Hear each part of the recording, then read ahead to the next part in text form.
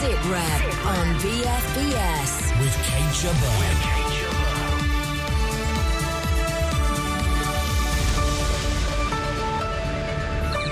The Libyan Prime Minister has been released after he was taken, so who is running Libya?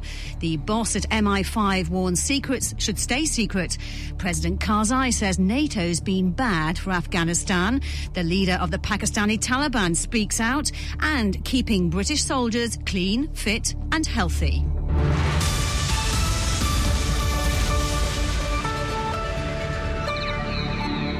The Libyan government says Prime Minister al-Zaydan has been liberated hours after he was seized by gunmen. Mr. Zaydan was taken by armed men from the hotel where he lives in the capital, Tripoli. It's 2 years since Colonel Gaddafi was killed in Libya, but the democratically elected government seems unable to govern. So, is the country still in revolution? Oliver Miles, former ambassador to Libya, joins us now along with BFBS defence analyst Christopher Lee. Hello to both of you. Oliver Miles, first of all, what's your take on what's been going on? It's not the first time something like this has happened. Of course, it's outrageous when the Prime Minister's involved, but it's been equally outrageous. There have been incidents when, for example, Tripoli's water supply was cut off, which is a very serious matter, and oil exports were also interrupted. And in all these cases, the problem is fundamentally the same. Ever since the revolution 2 years ago, there are so-called militias, that is to say, young men who took up arms to fight Gaddafi and won, and believe that they've deserved well of their country, and it's still not been possible to incorporate them into the state, either to bring them into the army or the police, or to find them civilian jobs and so on, and they're getting pretty discontented. They're not in rebellion, but nor are they under the authority of the state. Christopher, who abducted the Prime Minister and why was he let go? In the council, there is a relatively new operations organisation. It's roughly called the Revolution Operations Room, and it comes under the support of the council chairman, but also of the president. They decided, and they're a bunch of hotheads, some would call them, but they decided that the Prime Minister's involvement in the American lifting of al-Libi, who's supposed to be tied up with Al-Qaeda, they decided this was bad news and they were going to lift him, i.e. the Prime Minister. There's the fundament of the whole thing. Problem, President says, what the heck are you doing? And the reason that Mr. Zaydan is now out is the President leant on these guys and says, listen, I'm in charge. And I could even disband you if I wanted to. We need him back in. So, Oliver, who is in charge in Libya? Is it the president? Is it working that way? No, I don't think it's becoming a presidential system, if that's what you mean. The trouble is, I suppose you could say there's no system. The unique thing about Libya is that Gaddafi, who was in some respects like other tyrants in the Middle East and other parts of the world, was particularly difficult in that he destroyed all the institutions in Libya. He destroyed the army, he destroyed the police, he destroyed the mosque, he destroyed all forms of civil society. So when they had the revolution, it's quite remarkable that they managed to get themselves together to organise an election, which everybody accepted was well done. It produced a Congress. There's been two peaceful transfers of power since the revolution, and the present Prime Minister therefore has much better democratic credentials than I think almost any other leader in the Middle East. But he hasn't got the power because these militias remain quasi-independent. Christopher, what do these militias actually want?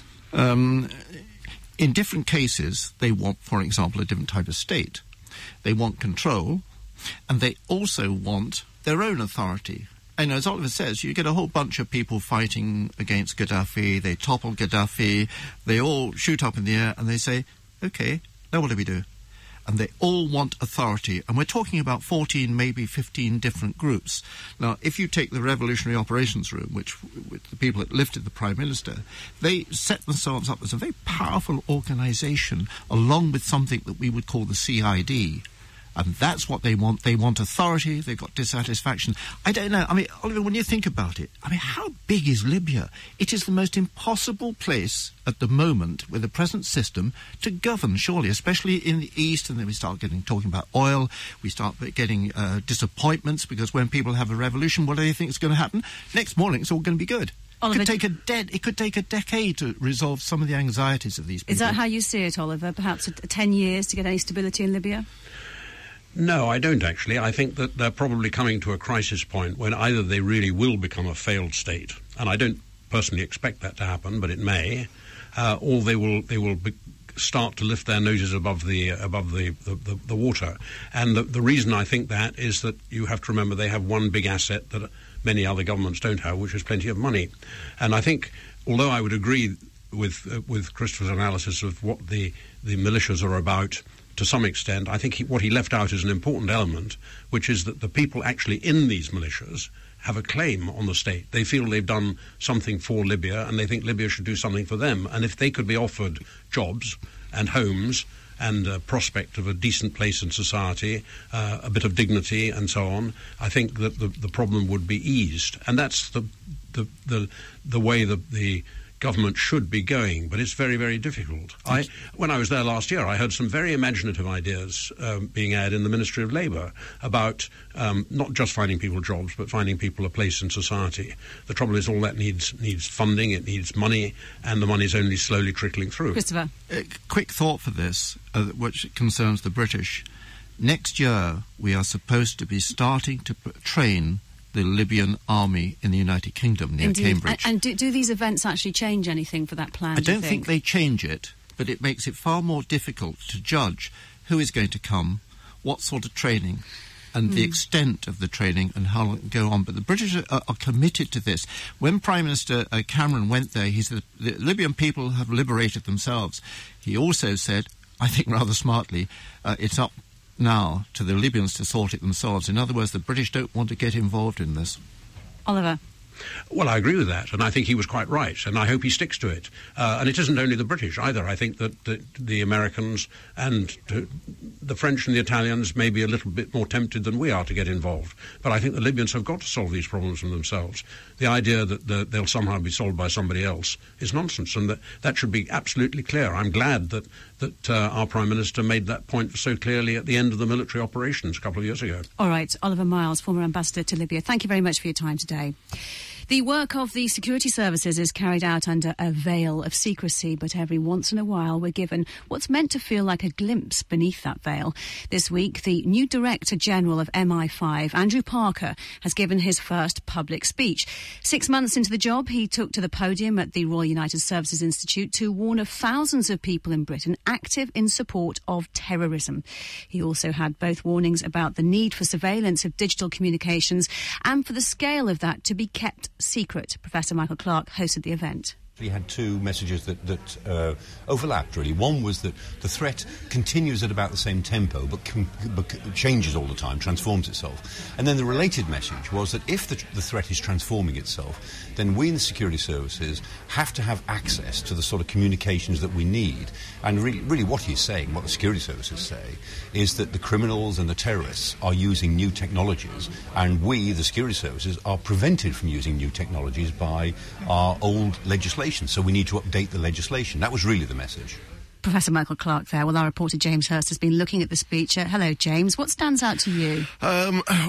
This figure of thousands, several thousand people are active in some way in support of terrorism. He said it's something that his predecessors have said several different times. But what he then goes on to say is just because MI5 is aware of somebody doesn't mean they know everything about that person and can continually monitor every aspect of their life. He says the idea that we can or would want to operate intensive scrutiny of thousands is fanciful. Knowing of an individual does not equate to knowing everything about them. Now, this then feeds into this other message of his, and it was an attempt, I think, to offer reassurance to the public that they are only spending their time looking at people who they suspect to genuinely have reason to suspect are terrorists. So he talked about things being communications only being intercepted under legal warrants, even in the digital age. But then he comes back to this message that it's far harder actually now to intercept a text message or an email or an instant message on Facebook. Because there's so much more traffic out there. And he says shifts in technology can and do erode our capabilities. And it's really an appeal to say that they need to be able and allowed to be able to carry on using the new methods of communication to follow terrorists in the way they have in the past. Christopher, what did you think of what the new Director General of MI5 had to say? Anything surprising in what he said? No, it's not surprising what he said, but he had to say it. If there was the opportunity to say it, the first opportunity he's had since he got the gig in, I think it was in April. Think about his last job. His last job was Deputy Director. Deputy Director is responsible directly for counter-terrorism, which includes communications, which includes cyber, etc. When you're going after, especially at the moment, the Islamic radicals or the suspected Islamic radicals, just look at the numbers. He's got something like around about 2,000 people in the service. Some fewer than 500, maybe 480, 485, are actually directly agented to looking at the Islamic fundamentalists, etc. These guys have to go home, they have to go have the weekend off. It takes about 4 men to monitor one person. He's talking, therefore, about resources and the access to resources. And that is the most important thing. By the way, when he was talking about, the surveillance and GCHQ, etc., and you can't necessarily, as Mike Clark was saying, get into all the communications, but you can get into quite a lot. And you have to change the legislation. I happen to know there was a certain amount of counter-conspiracy argument going on here. He was actually saying to a lot of these people out there who are radicals, actually, we are trying our best to monitor you, so beware. James, these criticisms that have been made by him about the kind of level of information that's come out from Edward Snowden's revelations to The Guardian, for example, what do you make of that exactly? Well, he didn't name them.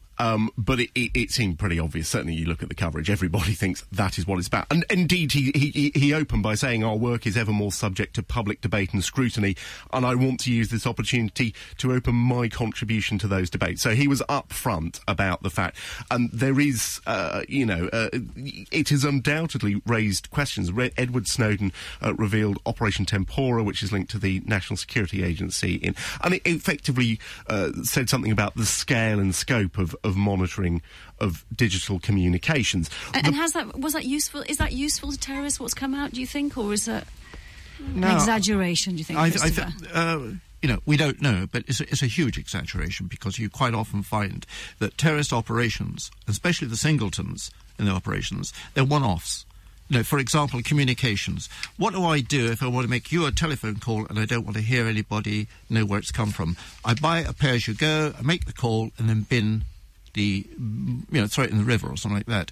And this is what people are doing. It's that smart. It's that difficult to actually keep track of the individuals. And it's the individuals that he has a problem with. James, see, the Deputy Prime Minister today, now Liberal Democrats seem to be more on the sort of public, seen as more on the public liberties side of things. Deputy Prime Minister Nick Clegg said today that some of the technical secrets disclosed by Edward Snowden in The Guardian would be of immense interest to terrorists, but he said there is a legitimate debate to be had. I think there is one other point, though. At the same time as he's sort of criticising the release of information about their scale and scope, he is standing up and saying the idea that we can or would be able to monitor thousands of terrorist suspects is fanciful. James Hurst, thank you. Sit Rep with Kate Chabot. Still to come, who's who in the MOD's ministerial team, and you may be fit, but are you clean? The truth about those fitness supplements. BFBS Sit Rep. The Afghan President Hamid Karzai has accused NATO forces of failing to bring stability to his country. Speaking to the BBC, he said the NATO campaign had brought no gains. BFBS reporter Tim Cooper joins us now from Camp Bastion. Hello, Tim. Remind us of what President Karzai said exactly.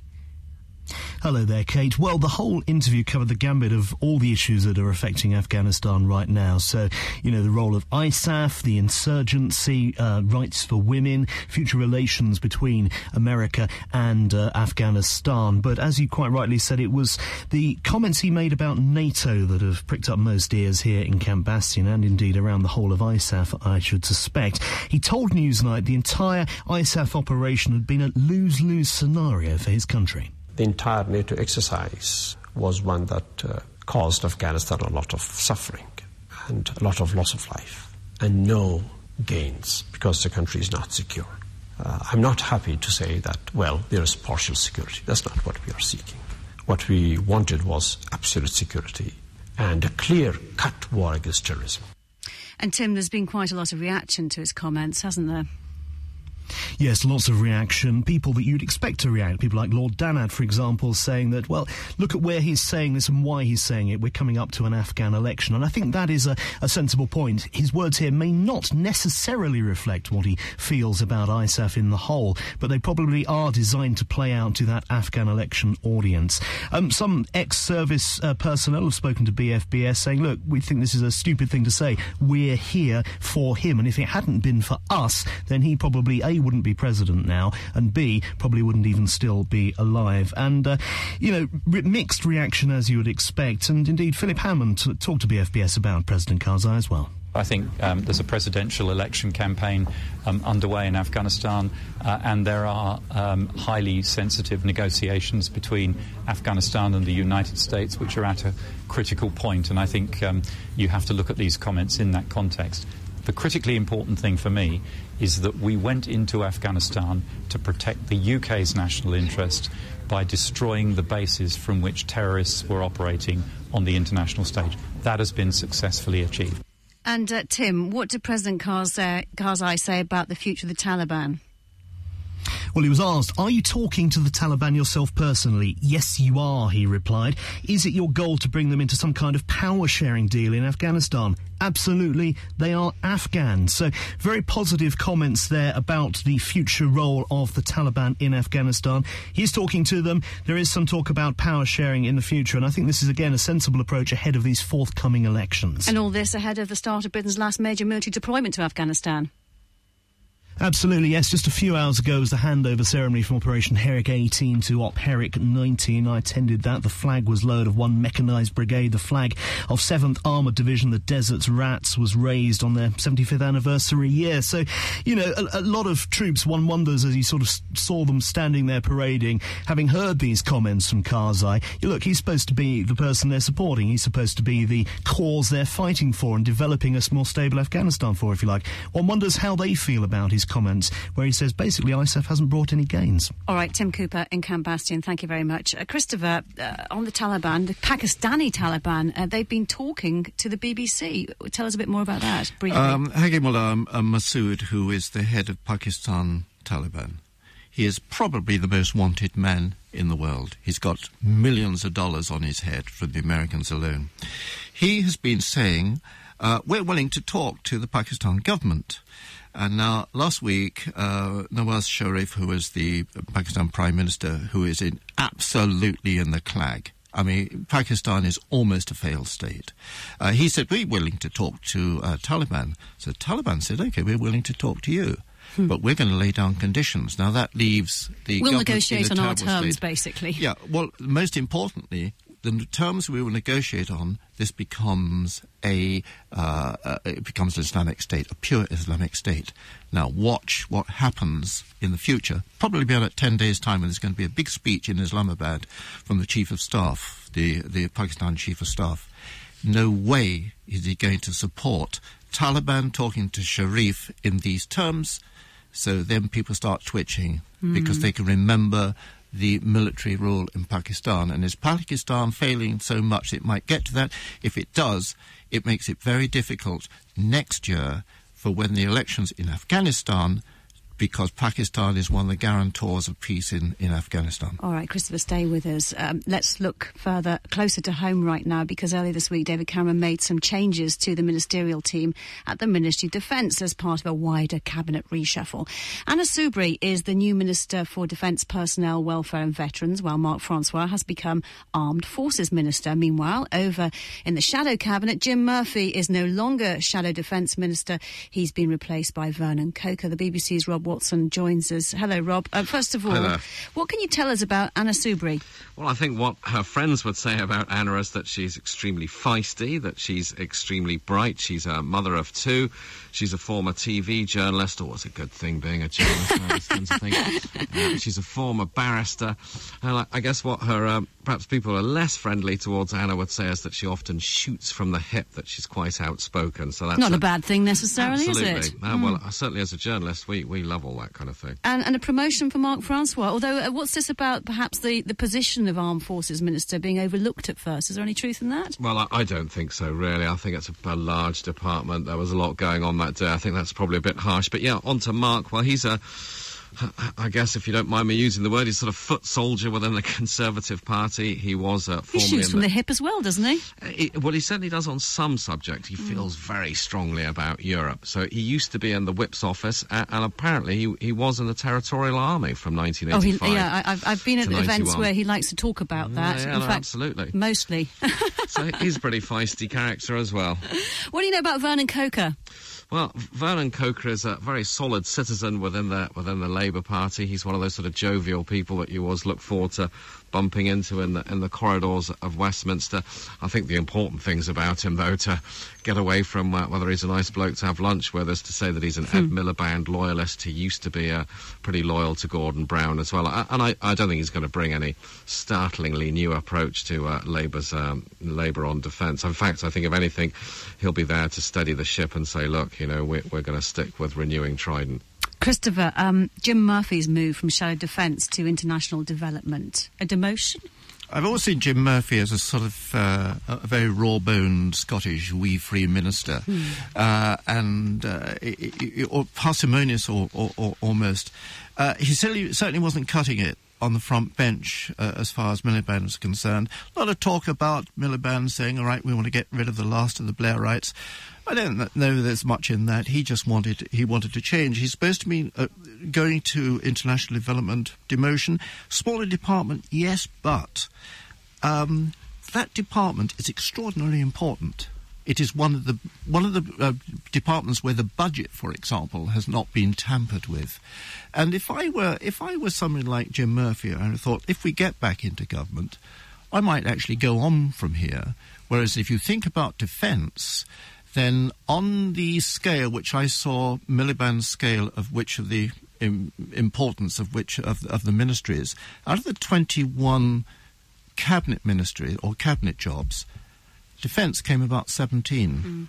But above it, 3 places above it, was international development. So don't feel the width too much. Rob Watson, your overall thoughts on these reshufflings in defence this week? Well, I'm afraid I'm going to have to say that I think they're far more to do with the politics of the Labour Party and the Conservative Party, and it doesn't really apply to the Ministry of Defence positions, the Liberal Democrat Party, than they are anything to do with shifting policies towards the defence of our realm. I think that the key person has stayed in place as far as the government is concerned, but the rest of it's all about manoeuvring. So in the case of Anna Soubry, I mean, I don't think there's any doubt that the Conservative Party wants to have a more female, more northern, a bit less posh, white, southern, middle-class boy's face to it. And in the case of Labour, I pretty much agree with Christopher. I mean, I think poor old Jim was seen as being a bit more of the old Blair school, and he'd said a few things that were a little bit disloyal about Ed Miliband over the summer, not getting his act together. So I think it's really to do with the party politics, dare I say it, and less to do with fiddling about with defence of the realm. All right, Rob Watson, thank you very much for your time today. Cheers. This is BFBS Sit Rep. Soldiers in Germany are being encouraged to live a little more healthily. The Clean, Fit and Healthy campaign is about making sure servicemen and women are looking after themselves properly. And as BFBS reporter Will Inglis discovered in Paderborn, clean means no drugs. The Five Rifles Health Fair is an informal setting with stands set up around the gym here at Allenbrook Barracks, offering help and advice on all kinds of issues. There's all the usual stuff, stopping smoking advice, the dentist reminding people to brush properly. But there are military-specific stalls too, injury prevention and hearing loss prevention. These soldiers told me it makes a real difference to get told about this stuff outside of a classroom environment. Within unit life, it's obviously, there's a lot of influences and things like that, so I think it's good for them to be able to ask questions and get the right answers. Not everyone will go to the med centre if they've got a problem, whereas it's easier to talk about it here to someone who's right face to face. The Clean, Fit and Healthy campaign is being driven by One UK Armoured Division. GOC Major General James Chiswell told me why. Well, at the core of our strength sits our soldiers, and with good people you can achieve anything. But if you're going to do that, the base metal, the fundamentals have got to be right. And the key message for me within this division is we need to be clean of drugs, and we need to be fit, and we need to be healthy. And a day like today is just really helpful to reinforce this message. And being clean of drugs doesn't just mean the obvious tips like don't take cocaine. They're also talking about banned substances that are routinely found in bodybuilding supplements. Lindsay Smith from drug education firm Galahad SMS is here to draw attention to the risks under compulsory drug testing, or CDT. The failure rates into three key areas. Our first key area is why CDT was set up, which is our unlawful substances. Why people can't use things such as cannabis, why they can't use things such as cocaine, and the issues around those physically, mentally, socially, and lawful aspects with them. Then we're looking at the other area, which is things like protein shakes and steroids, why they can't be used, and why somebody can fail on something as simple as a protein shake, and get them to understand the approved lists of protein shakes that can be used. And then the third area is things such as prescription medicines, which a lot of people don't think about. Think that the doctor's given a prescription, that's a legally binding document. They're still using that prescription after the date of prescription, then that's unlawful possession, it's unlawful use, it's also a CDT failure. And being caught out just trying to bulk up with protein shakes is not something the command is going to cut any slack for. If you take the Queen's shilling, the contract is that you stay off illegal substances. And if you break that contract, then you'll be moved on. Moreover, we will search you out and move you on. And you'll move on in a disadvantaged position in that you won't go off into civilian life with a military recommendation for what you have done. The bottom line is that you can only be sure a supplement is safe if it's been batch tested by informed-sport.com. If it's on their list and you buy it from a reputable retailer, you should be okay. But if you buy online for a fraction of the retail price, even if it looks legit, it probably isn't and could end your career. That was Will Inglis reporting there from Paderborn. Christopher, before we go this week, it's time to reveal your six-pack, your 6 things to look at this week and next week included. Okay. Syria, need more inspectors to get those CW crushers. They've got to get rid of the delivery systems. Well, the delivery systems first, because if you haven't got any delivery systems, you can't deliver the weapons. But this is going to go on until the end of next year. Egypt. Morsi, being pushed out, obviously, as president of Egypt. He's going on trial next month. I think it's the 4th they're supposed to start the trial. So watch out for more demos. Watch out for more CS gas. Watch out for more disruption in China, in Egypt. Pakistan, which we did touch on earlier. Well, Pakistan, very important, because Hakimullah Masood, the Taliban leader who says he's willing to talk, but we want an Islamic State, and we also want to kill off any American that comes our way. Watch for those drones that often circle over his camp. Watch for one of them to go live, and I think there we can start to expect to see a couple of more attacks on vehicles, probably carrying his people, if not him. Turkey, they're going to buy Chinese missiles or Chinese missile pieces. Now, really? Now Turkey is a member of NATO. Now, if that was the UK or France or Germany or Belgium, there'd be all sorts of questions asked, and the British are actually going to start asking for questions from Turkey. What happens, for example, if we go to war and China says you can't have your missiles? Ed Snowden. Now, Ed Snowden's in Moscow. His dad's arriving in Moscow later this evening. Can you imagine it? I just want to be there when what they say. When his dad goes in and says, "No, Edward," well, how you ever do it in American. Listen, Edward, are you up to? And but don't worry, the president's going to help you to get out of here. And there's going to be a silence. The president's going to help me? Oh, forget it. He can't even control Congress. Very quickly, Blade Runner. Yeah, Blade Runner 2. I reckon Blade Runner 2 is going to come up. Harrison Ford wants the gig to do his old role again. I'm told by the director, no way.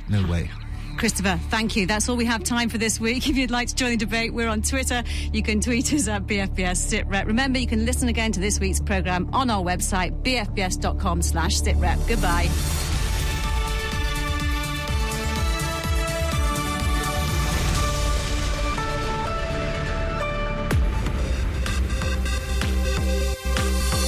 News, sport, and music.